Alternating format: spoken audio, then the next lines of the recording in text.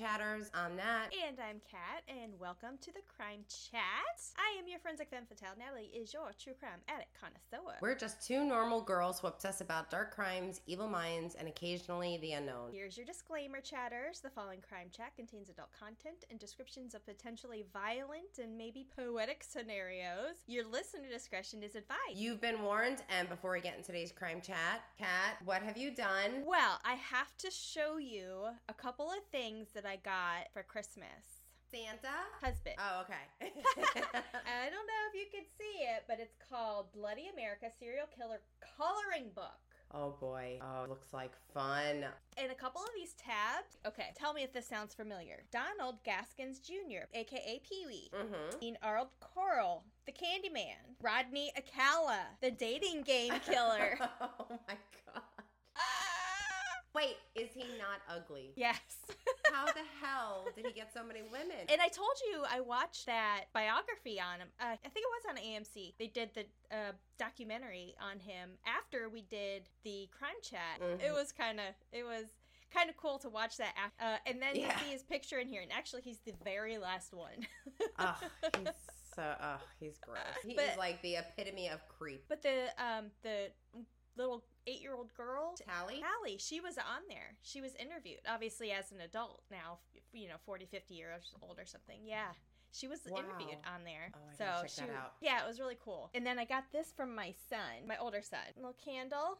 And it says, "My last nerve. Oh, look, it's on fire."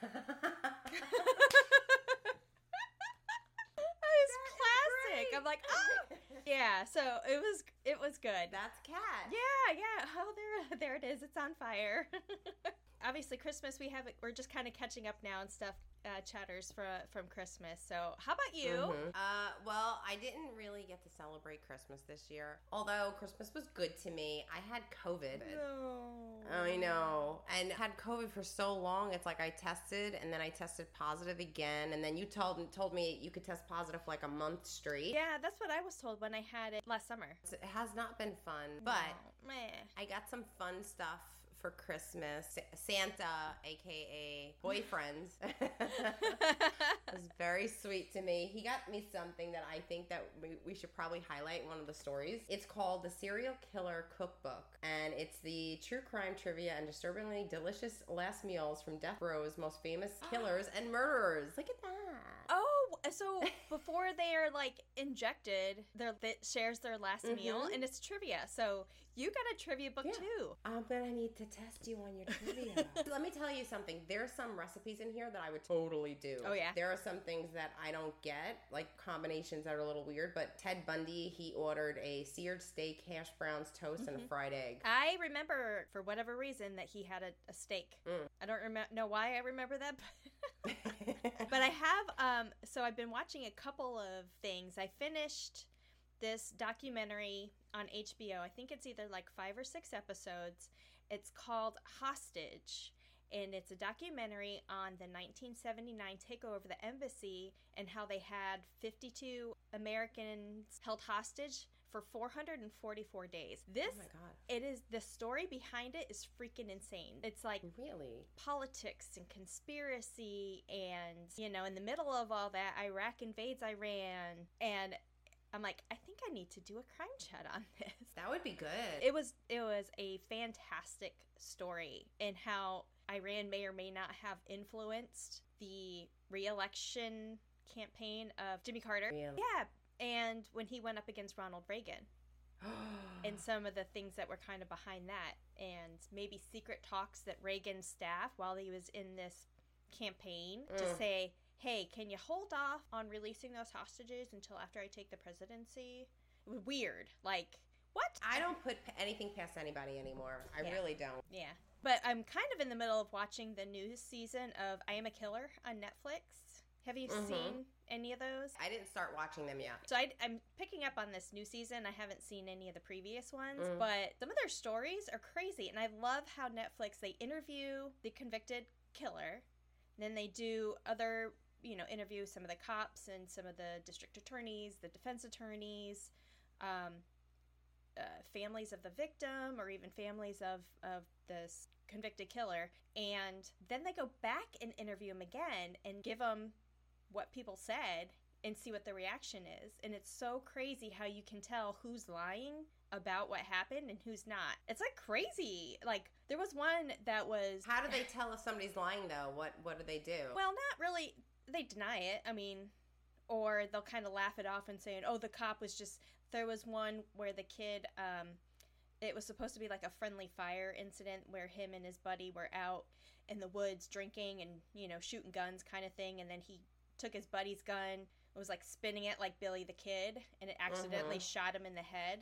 But the scientific trajectory and then the trigger, the pressure on the trigger on how much pounds per square inch it takes, where it's an intentional and not accidental. I mean, pulling the hammer back on this one revolver that was used, the pressure on it had to have been intentional. Pull it back into around the chamber. Like, wow. Get one in the chamber. So, things like that. And then the kid was just like, oh, the cop was probably just saying that and was just giving you a show. I'm like, okay. Yeah. And there was one guy on there who was from my husband's hometown. This had taken place probably when his mom was a kid, but he was just like a horrible person. Absolutely evil person. What's his name? Last name was Black. Like, he lied to the next Netflix crew. He was older now. He's like in his 70s. He had bruises underneath his eyes. And they asked him about it. And he's like, oh, well, after I had a stroke, the doctors put me on this medication that thins out my blood. And I, get bruises everywhere and blah, blah, blah. So then they put up a clip and said, documentation showed that Black was in a fight with another inmate. And that's where he received the 2 black eyes. Like, things like that, right? And it's just crazy how you have, and especially for some of them that have been incarcerated for so long, they have the story that goes on in their head. You know what I mean? Not just from what people are telling them, but when they're confronted with, like, their initial interrogation and the confessions, 30 years later, they're going, well, I lied then. It kind of thing. You know what I mean? But it's interesting. It's a really interesting take.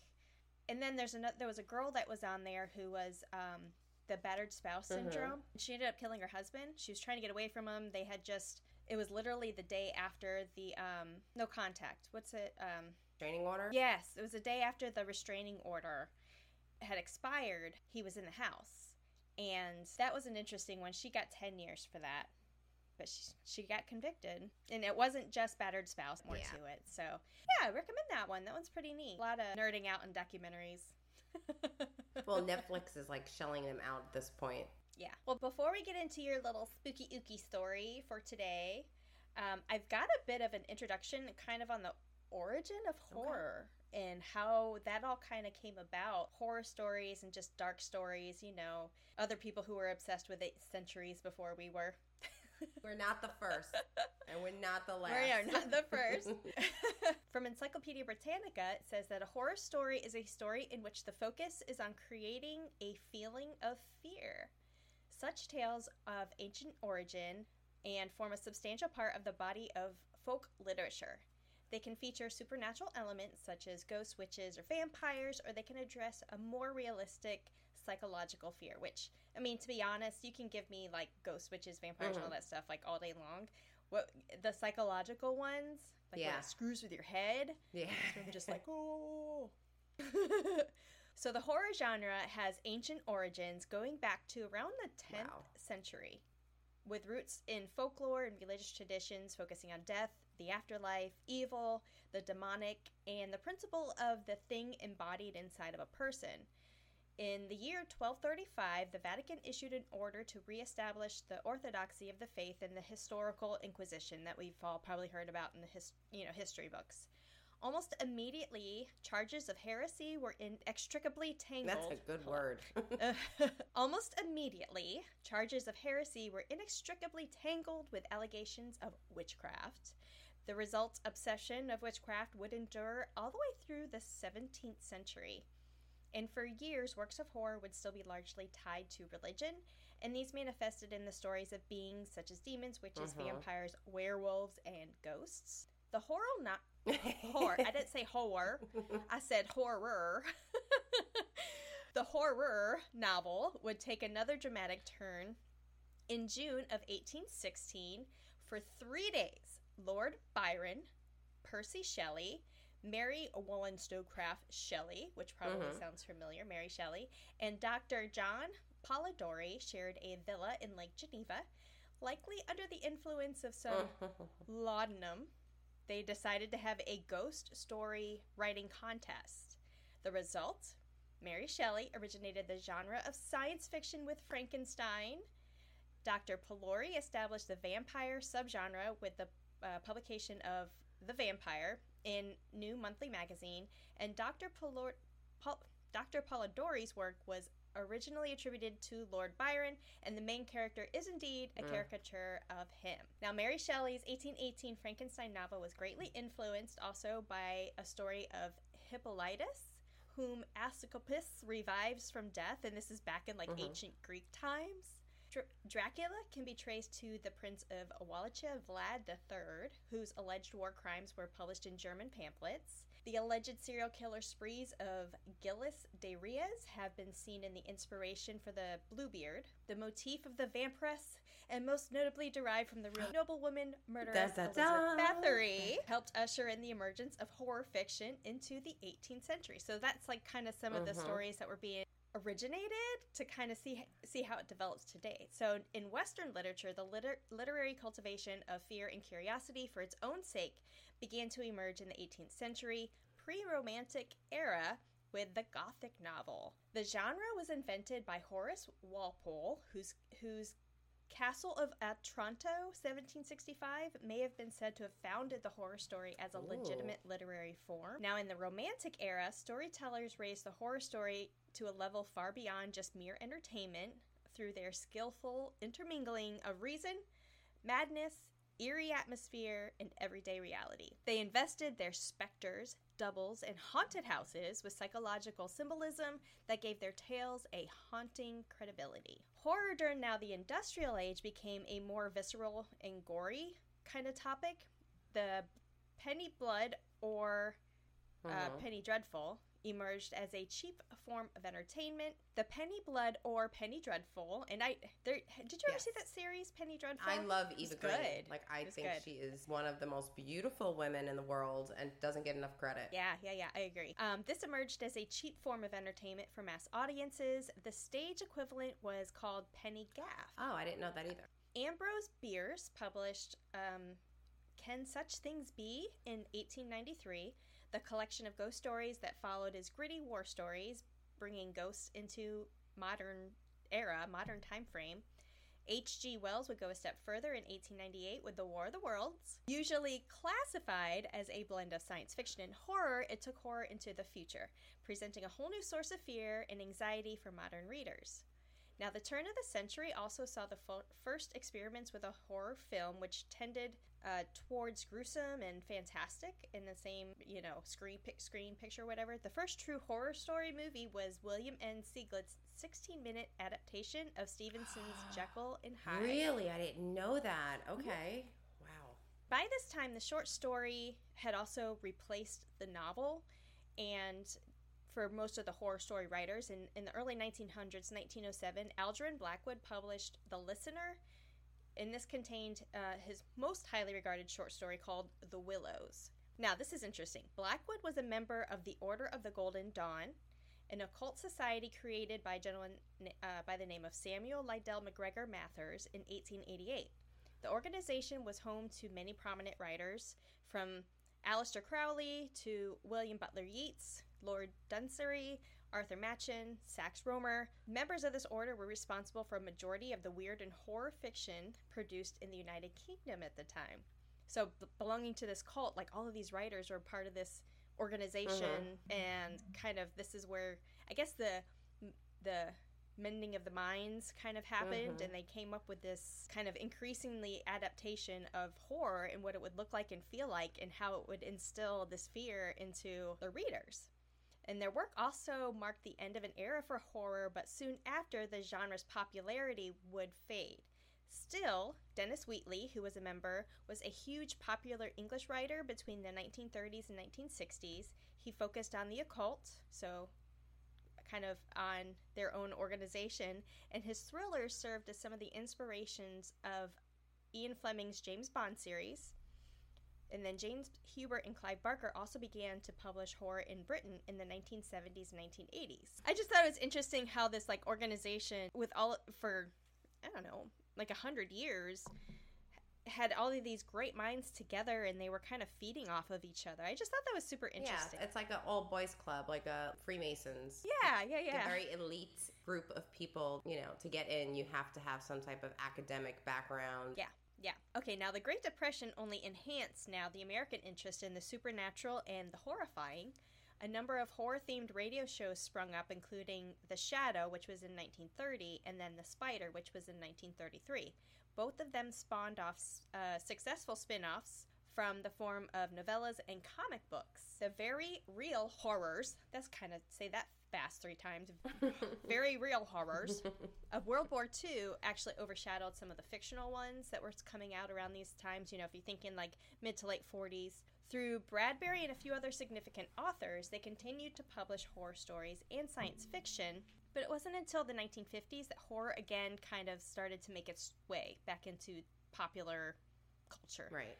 Richard Matheson's 1954 I Am Legend was the first modern vampire novel, and then Shirley Jackson's 1959 The House on Haunted Hill remained one of the most critically acclaimed genre novels in the past 60 years. Love that movie. Oh, you'll love this. So also in 1957 was another seminal event in modern history of the horror genre itself. Ed Gein, a Wisconsin farmer, was arrested for the murder of Bernice Worden.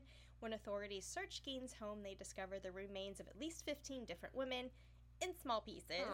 Gein admitted to exhuming the bodies, committing acts of cannibalism, using them as leather around his home. Nipple belts, nipple belts.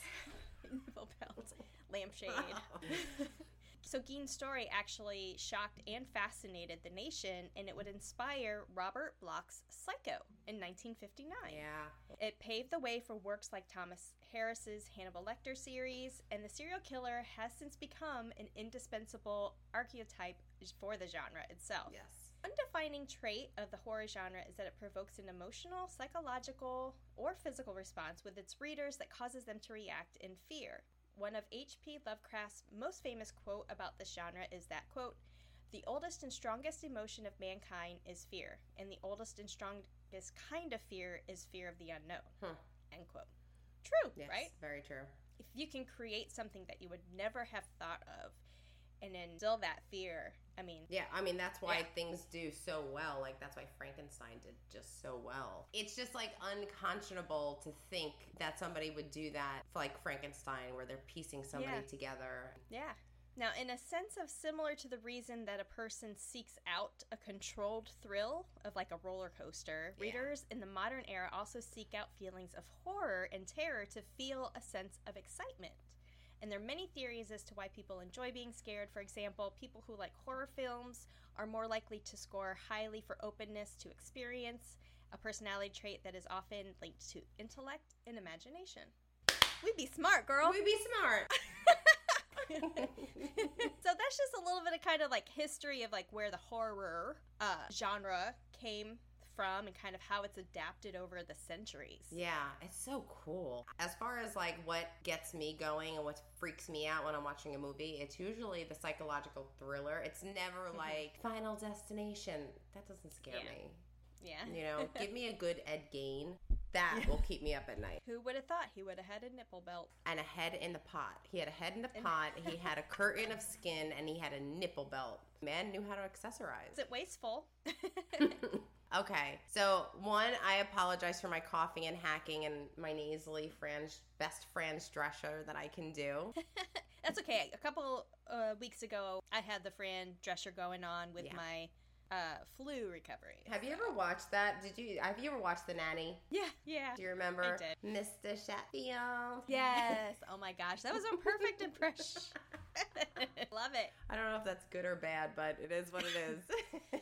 Thank you for that intro. That's leading us straight into our topic for today, who is not a killer. Actually, the more I studied him and did research on this story, the more I fell in love with this person. Do you go into his death?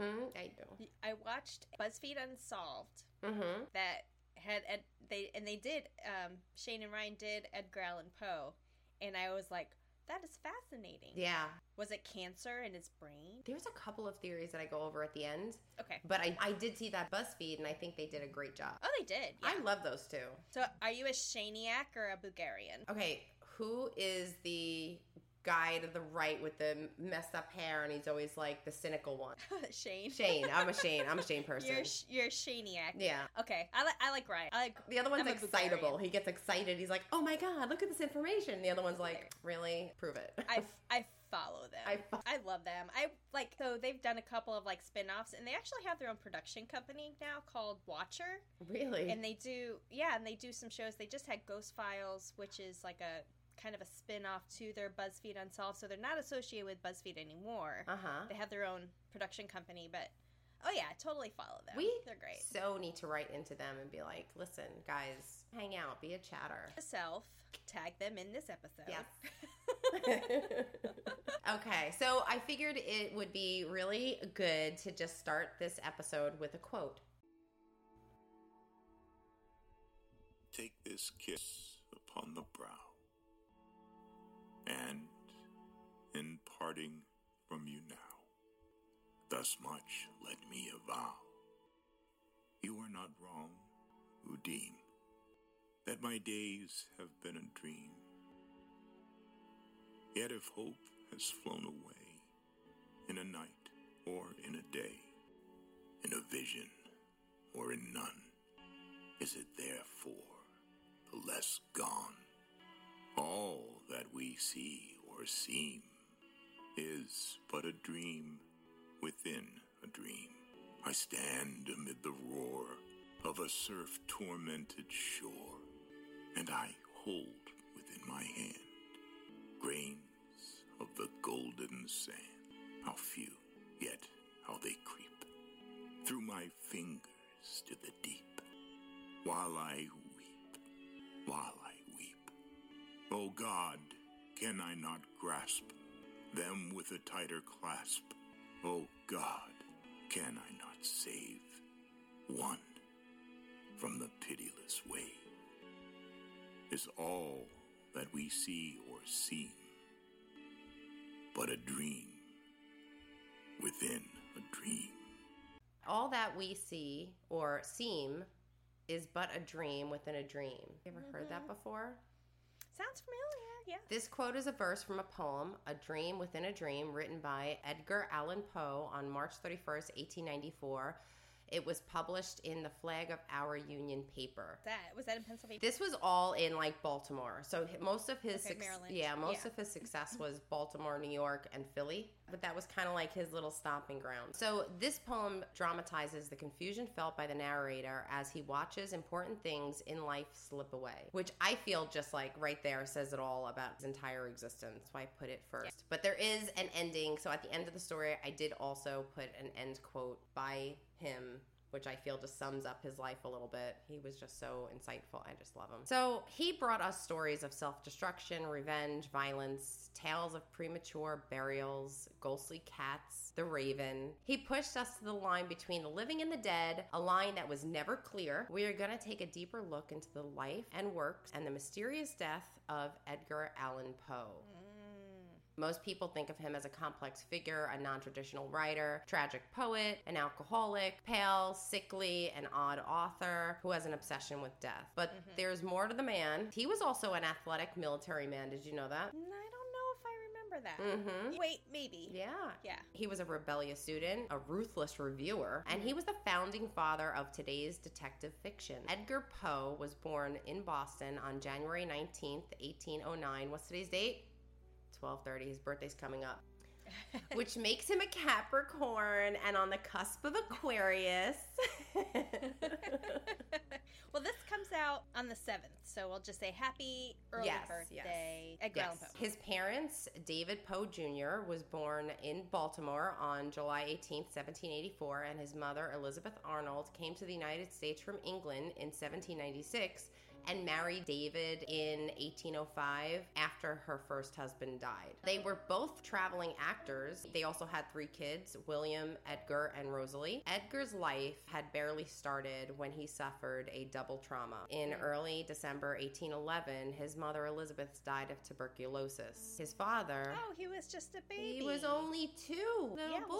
He was only 2. His father died within a few days after that from unknown illness, probably tuberculosis as well. According to one account, David was performing with the traveling theater company at the time when he passed away, but different accounts tell us that at the time of Elizabeth's death, the Poe family was really a broken one, and David had left the household, leaving his wife in destitute. Either way, poor Edgar was now an orphan at age 2. There are accounts of Edgar sitting by his mother's deathbed till her last breath.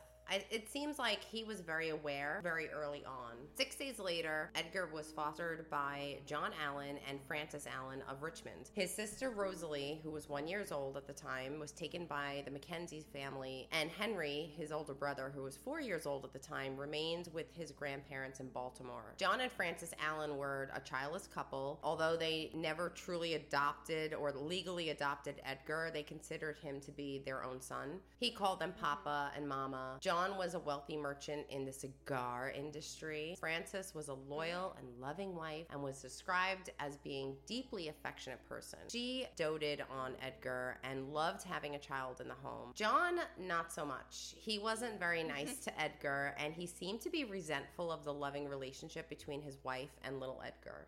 How sick. I mean, he's a little boy. He lost both his parents. Yeah. Sad. On January 7th, 1812, Edgar was baptized as Edgar Allan Poe. The family later moved to London, where they lived from 1815 to 1820. During these years, the young Edgar learned to speak French and Latin. He was very smart, and we'll get into it a little bit. They returned to America in 1820, and by 1826, Edgar was accepted to the University of Virginia. He was 17 at the time, and it's funny because at this school, which is a large university today, there was only like 117 students there. Yeah, and there's a picture of the school of when he went there, like a drawing. It's just like in the, you could say it's in like the construction part where there you could see the towers going up, but they had this little shack where the students stayed.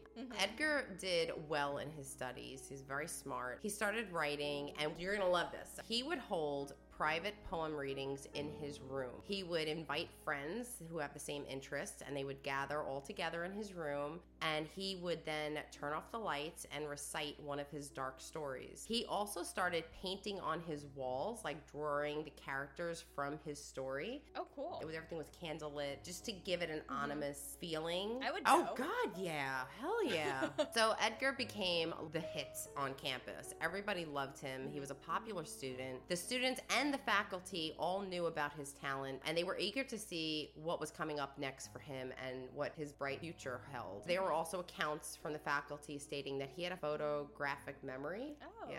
Yeah. So he was able to write something, and then without reading it again, he was able just to recite it. Yeah. It must have been magical. He must have... I hate those people. I can't remember shit. Is that a Post-it? I can't remember shit either. I'm screwed. I have a case of the CRS. Can't remember shit. Just light your candle. Came down with a case of Don't be asking me to remember shit. You're working on my last nerve. Edgar was more than a brooding intellectual. He was also very active and athletic. In the summer of 1824, he became famous for swimming the 7 miles of the James River during heavy tide, which in comparison, that's almost 3 times the swimming segment of an Ironman competition. That's a lot. And swimming is you think, go and swim, but a lot of people, if you're going and swimming, especially in a high tide or where there's a current, it's exhausting. Yeah, and they didn't have noodles back then. They didn't have pool noodles or floaties. No. There's no swimmies. Nope. Swimmies. Edgar hit a rock star level at this point. Apparently, you're going to love this fact, William Burke followed him onto the boat in case he needed help after a race. That's right, William Burke, as in the Scottish serial killer who was convicted of selling his fresh corpses to Robert Knox so he can conduct his autonomy lectures in 1828. Yeah. Wow.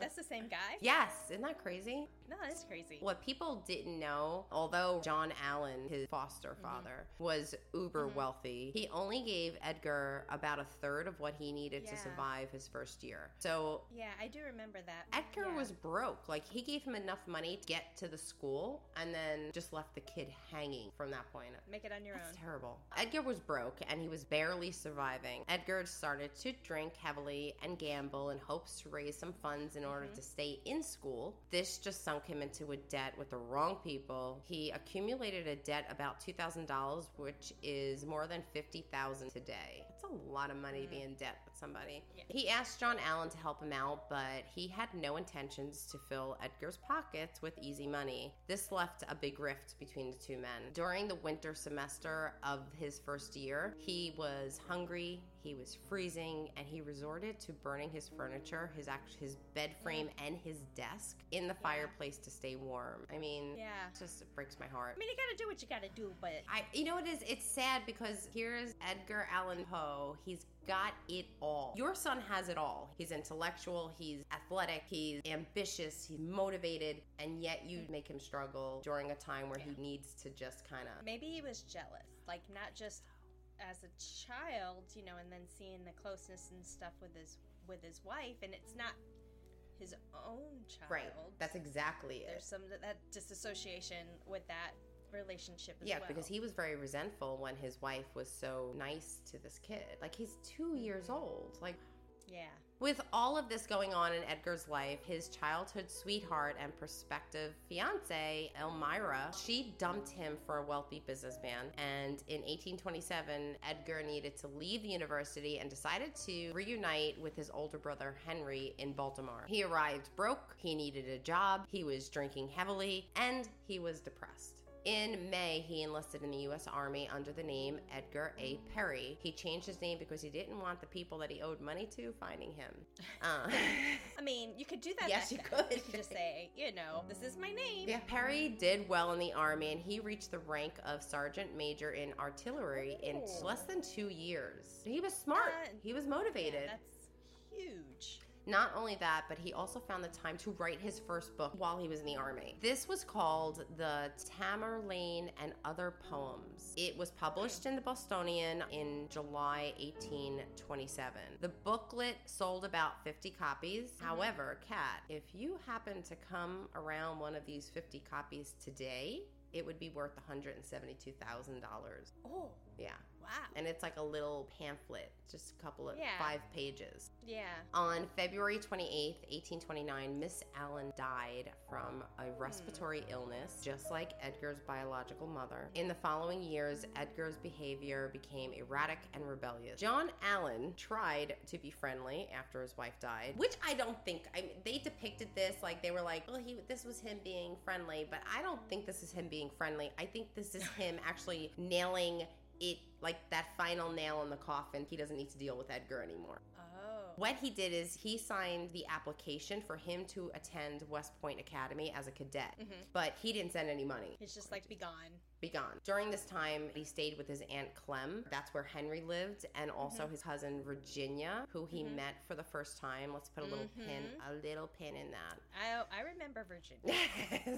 Little nugget. He entered the academy in the summer of 1830, but he was doing his best to get kicked out. He was court-martialed in February 1831 for gross neglect of duty. Edgar was struggling in every possible way, and his relationship with John Allan was not helping. Edgar found out that John had remarried very quickly to a Miss Louise Patterson. Edgar discovered that John had 7 children out of wedlock. Edgar also found out that while Miss Allan was in her deathbed, he was bringing women home around her, like totally disrespecting, in Edgar's mind, his mother. Like, you don't... You know, this left him brokenhearted. He loved her. She was the only person that really showed him love that he could remember. That was his mother. And his whole life, he was very sympathetic towards women. He adored women. Like, he almost like painted them in like this angelic vision when he would talk about women in his life. John Allan, as you can see, is like the polar fucking opposite of that. Right. Edgar wrote a letter to John in which he claims that John Allan was seldom sober. Edgar wanted to leave West Point to pursue writing, but needed John's authorization for a voluntary discharge. It's almost like John sent him there thinking like, I know where you're going to be for the next 4 years, and I'm not going to help you get out. Yes. Of course, he refused. Edgar started his self-sabotaging campaign. He succeeded and was kicked out of the army, but not before collecting donations from his fellow cadets to fund his next book of poems, which was simply titled Poems. The people that he went to the army with, his friends, they all were like, no, we believe in you. We believe in what you did, who you are and your talent, and they funded that. Isn't that crazy? That's cool. It's just sad because given another situation for Edgar, if he was with a family that really helped him pursue something, his life could have been completely different. In the summer of 1831, fate dealt another blow to Edgar. His brother Henry died of tuberculosis. Oh. Edgar's struggling writing career started in the early 1830s. He went to New York City where he had some of his poetry published. He started submitting stories to a bunch of different magazines, and they were like all rejected. They just didn't understand his dark, morbid storytelling. They didn't get it yet. Edgar had no friends, no job, and he was in financial trouble. John Allan died in 1834 and did not mention Edgar in his will. The last time they saw each other was a couple of months before he died. Edgar actually went to see him after Henry died, and all John could do was sit across the room from him in a chair, taking his cane, pointing at him, yelling, "Stay away from me." Oh. Maybe he didn't understand him either, personality or his obsession with like storytelling. Maybe he was just out of his league. In 1835, Edgar finally got a job as an editor of a newspaper after he won a contest for a story, The Manuscript Found in a Bottle. Edgar missed his family so much. His aunt, Miss Clem, came to live with him. She also brought her daughter, Virginia. And in May 1836, Edgar married his first cousin, Virginia. He was 27 and she was 13. Yep. I remember that. But from what I remember, though, he absolutely loved her. Oh, yeah. They loved each other. She was young. Yes, this is not legal.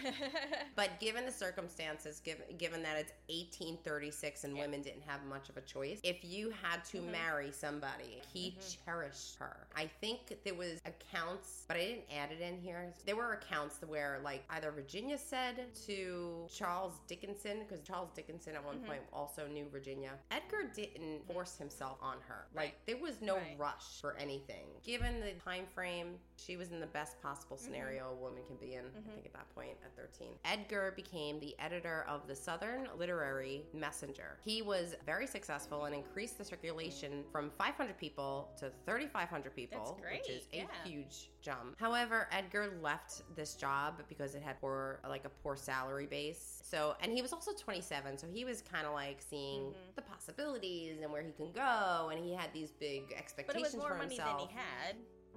I'll be honest with you, he wasn't making the best life choices or decisions. He was led by his emotion maybe a little too much, but that is the whole magic of hymns. So in 1837, Edgar went to New York City and Philly trying to sell his short stories with no real success. But finally, he got a break. His first volume of Tales of the Grotesque and Arabesque was published 1839. Do you know I've this? heard of it, yeah.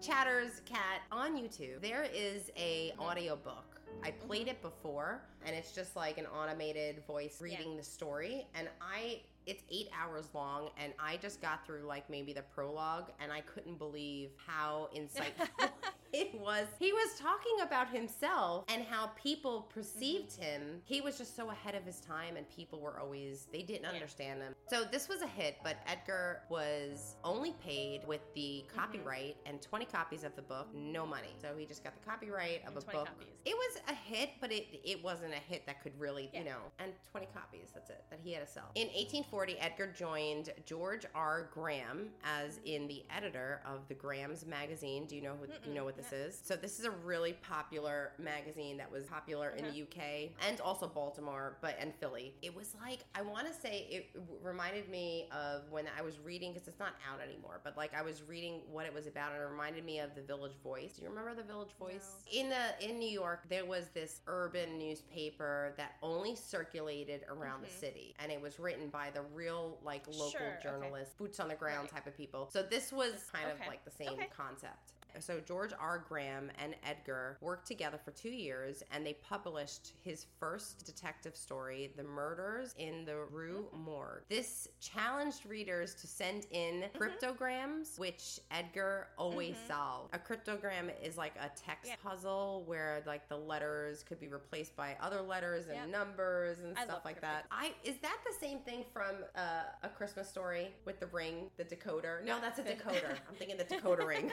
That was the coolest thing. The Murders in the Rue Morgue paved the way for Sherlock Holmes and Nancy Drew. During this time, he also wrote other stories, such as The Raven. While at the Graham, Edgar was able to grow the magazine from 500 to 35,000 readers. Yeah, no, he was successful when he, like, applied himself. He was a home run. In 1842, he left his job to start his own company. He tried to start a magazine called The Stylist and failed. He was back to struggling. He continued to write short stories, and he won yet another contest for the poem The Gold Bug. This story would sell 300,000 copies, but he would still be struggling. Was he gambling? He wasn't good with life choices. Like, he was drinking. He was spending. He was, you know, like, Virginia never had a want for anything, but he wasn't budgeting himself. He was just kind of, you know, artists do that.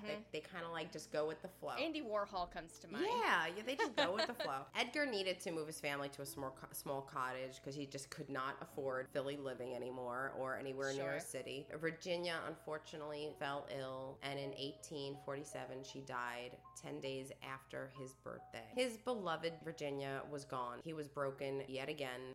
Edgar slipped into his depression and alcoholism. He would continue to be a freelance writer and sell his literary works, creating more short stories and then selling them to magazines, but he really never became something in his life. So in June 1849, Edgar embarked on a speaking tour to raise funds for a literary magazine he hoped to publish. On September 27th, 1849, Poe was supposed to be boarding a ferry from Richmond, Virginia to Baltimore and then to New York. The night before the ferry trip, he visited a doctor in Richmond for a fever. The next few days, there's little known about the next few days. It's just a blur. Poe arrived in Baltimore on September 28th, but he did not go to New York. He turned up in a tavern in Baltimore on October 3rd. He was in bad shape. He was nearly unresponsive and what onlookers assumed to be just another drunk night for Edgar. A note was sent to the local doctor, and Poe was soon admitted to the hospital. One odd detail is that the clothes that Poe had on did not appear to be his own. Instead of his usual black wool suit, he was wearing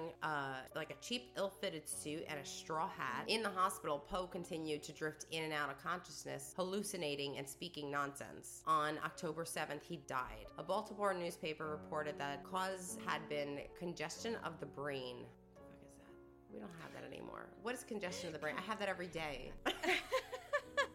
Congestion of the brain. What is that? A blockage in your brain. Like, I'm thinking like congested. When you're congested, there's like, it's inflamed and there's not a whole lot of airflow. Maybe like a sinus infection? Congestion, but in the brain. Maybe an infection. An infection. I don't know. Several theories about Poe's death have emerged. The most predominant is that he died from complications of alcoholism, of course. The doctor who saw Poe in the tavern believed that Poe had been drinking heavily and that he ultimately succumbed to the tremors and delirium that can come with alcohol withdrawal. Drink heavily regularly, like on a regular basis. Yeah, it definitely can give you withdrawals. Yeah. A number of secondhand accounts seem to support this, saying that Poe had encountered acquaintances in Baltimore and gone on like this drinking bender. So people saw him in the neighborhood and they were like, oh yeah, he's at it again. This would not be entirely out of his character. As I said, like people saw him, they were like, oh yeah, he's doing his normal Poe thing. John Moran, the attending physician at the hospital, was convinced that Edgar was not drunk and hadn't been drinking in days leading up to to his death. And the fact that he seemed to recover slightly in the hospital before worsening and then dying also seemed to be inconsistent with alcohol withdrawal. This is true. A number of diseases have been proposed as possible causes of death, including diabetes, heart disease, epilepsy, and tuberculosis. One of the most intriguing possibilities, however, Kat, suggested by the doctor at the University of Maryland, is that Edgar may have died from rabies. Think about it. Sure. So Edgar's delirium seemed to get better and then worsen last days of his life, a pattern that is observed in patients with late-stage rabies. Furthermore, Poe's hospital records indicated that Poe had difficulty drinking water. This may have been a manifestation of one of characteristic symptoms, which is fear of water. I didn't know that there's fear. Aquaphobia? I don't know if that's the actual term. Another theory holds that Poe may have been the victim of a violent crime because the tavern where Poe was found was used to be a polling place, common practice back in the 19th century for voting to take place in a drinking establishment, which I think should be totally, we should do it again today. It had been proposed that he may have been caught up in an unusual form of electoral fraud known as cooping. In a cooping scheme, gangs working with a corrupt politician would grab unwilling bystanders off the street and force them to vote repeatedly for a certain candidate. Victims were often beaten or forced to drink alcohol in order to make them comply. Disguises were used to allow the victim to vote multiple times. This could explain the bizarre outfit that he was found wearing when he was discovered. So that is plausible too. I think that is rabies and this one, I don't know. It's hard to imagine that there will ever be a satisfying answer to what killed him. What were Edgar Allan Poe's last 5 words? Moran, the doctor, reported that his final words were, "Lord, help my poor soul," before dying October 7th, 1849. We will end the story with another timeless quote that I feel is fitting. Quote, "I became insane with long intervals of horrible sanity." Edgar Allan Poe, 1845. However, another note, in 1807, the University of Virginia, the board, created the Raven Society. The society preserves the upkeep of Poe's old room, which is 13, it's called 13 West Range. In 1933, the society began presenting the Raven Award, which recognizes students, professors, administrators, and alumni for their scholarly pursuits and their dedication to the university. The Raven Society also sponsors fellowships and has a scholarship program, which is pretty amazing. And it is the inspiration for Nevermore Academy, which is a show on Netflix, isn't it? On Wednesday. It's Wednesday. Oh, that's the right. academy That's that right. she goes That's to. right. Yeah, and there's a statue of Edgar Allan Poe in the academy and everything. And at one of the episodes, she looks up to him and starts talking to him, and that's where I had the click going. Nevermore. So what do you think about his life? And I mean, I there's some things that you mentioned that I hadn't heard before, but I kind of had a good gist of his life, and it's understandable how he kind of became to be attracted to dark and different things just by his kind of experiences and how he was treated, the things that happened. I mean, Virginia had died very, very young. Yeah. But late 1800s, early 1900s, I mean, the diseases were rampant. So, with very little means of controlling it, you kind of did one of those, put a blanket over them and dab them on the forehead with a wet washcloth. Make them sweat. Yeah.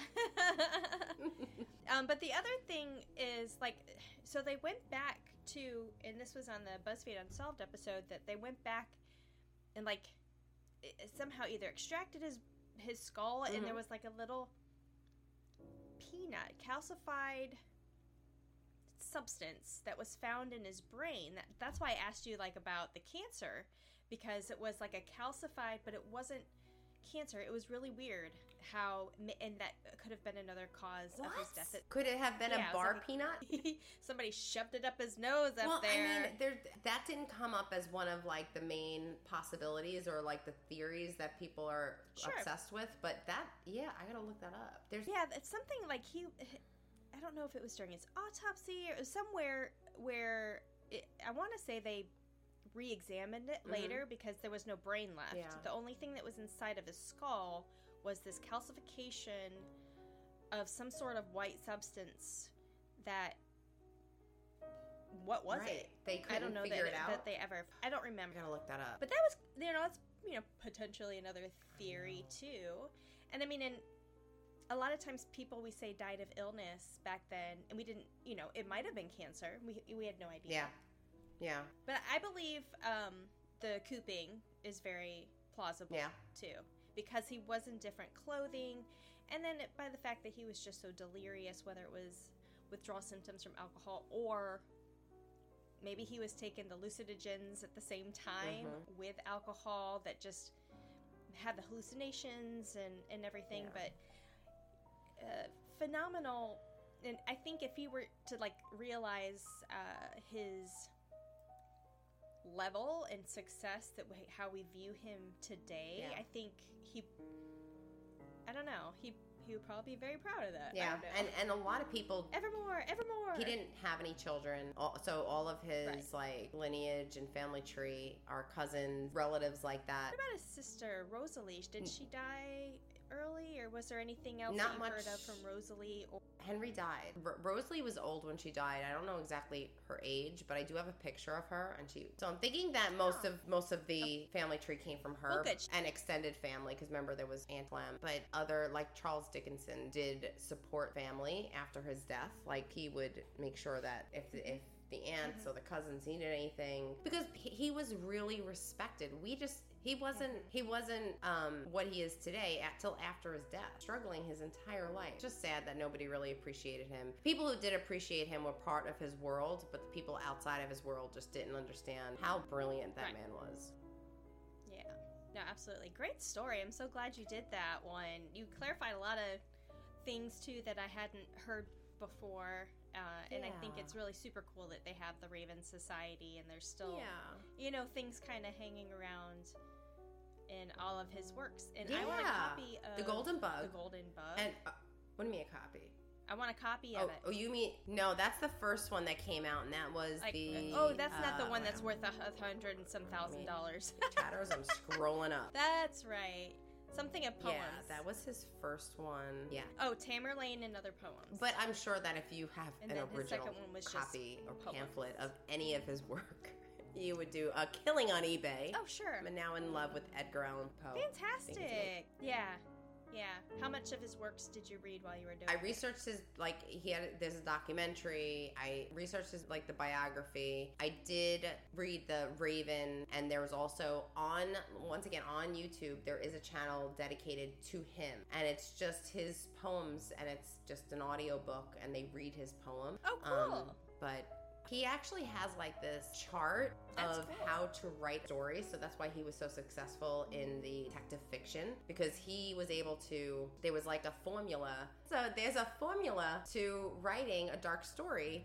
And he mastered it, and that's how he started writing his detective fiction. Because we don't want to leave you hanging, chatters. For more information on this case, please check out after that crime chat. You're gonna see everything on the Patreon, all the pictures, a list of his stories, a place you can find all of his stories and listen to glass of wine, handle it, and scare the shit out of you. It's scary. Dim the candle down. Caw, caw.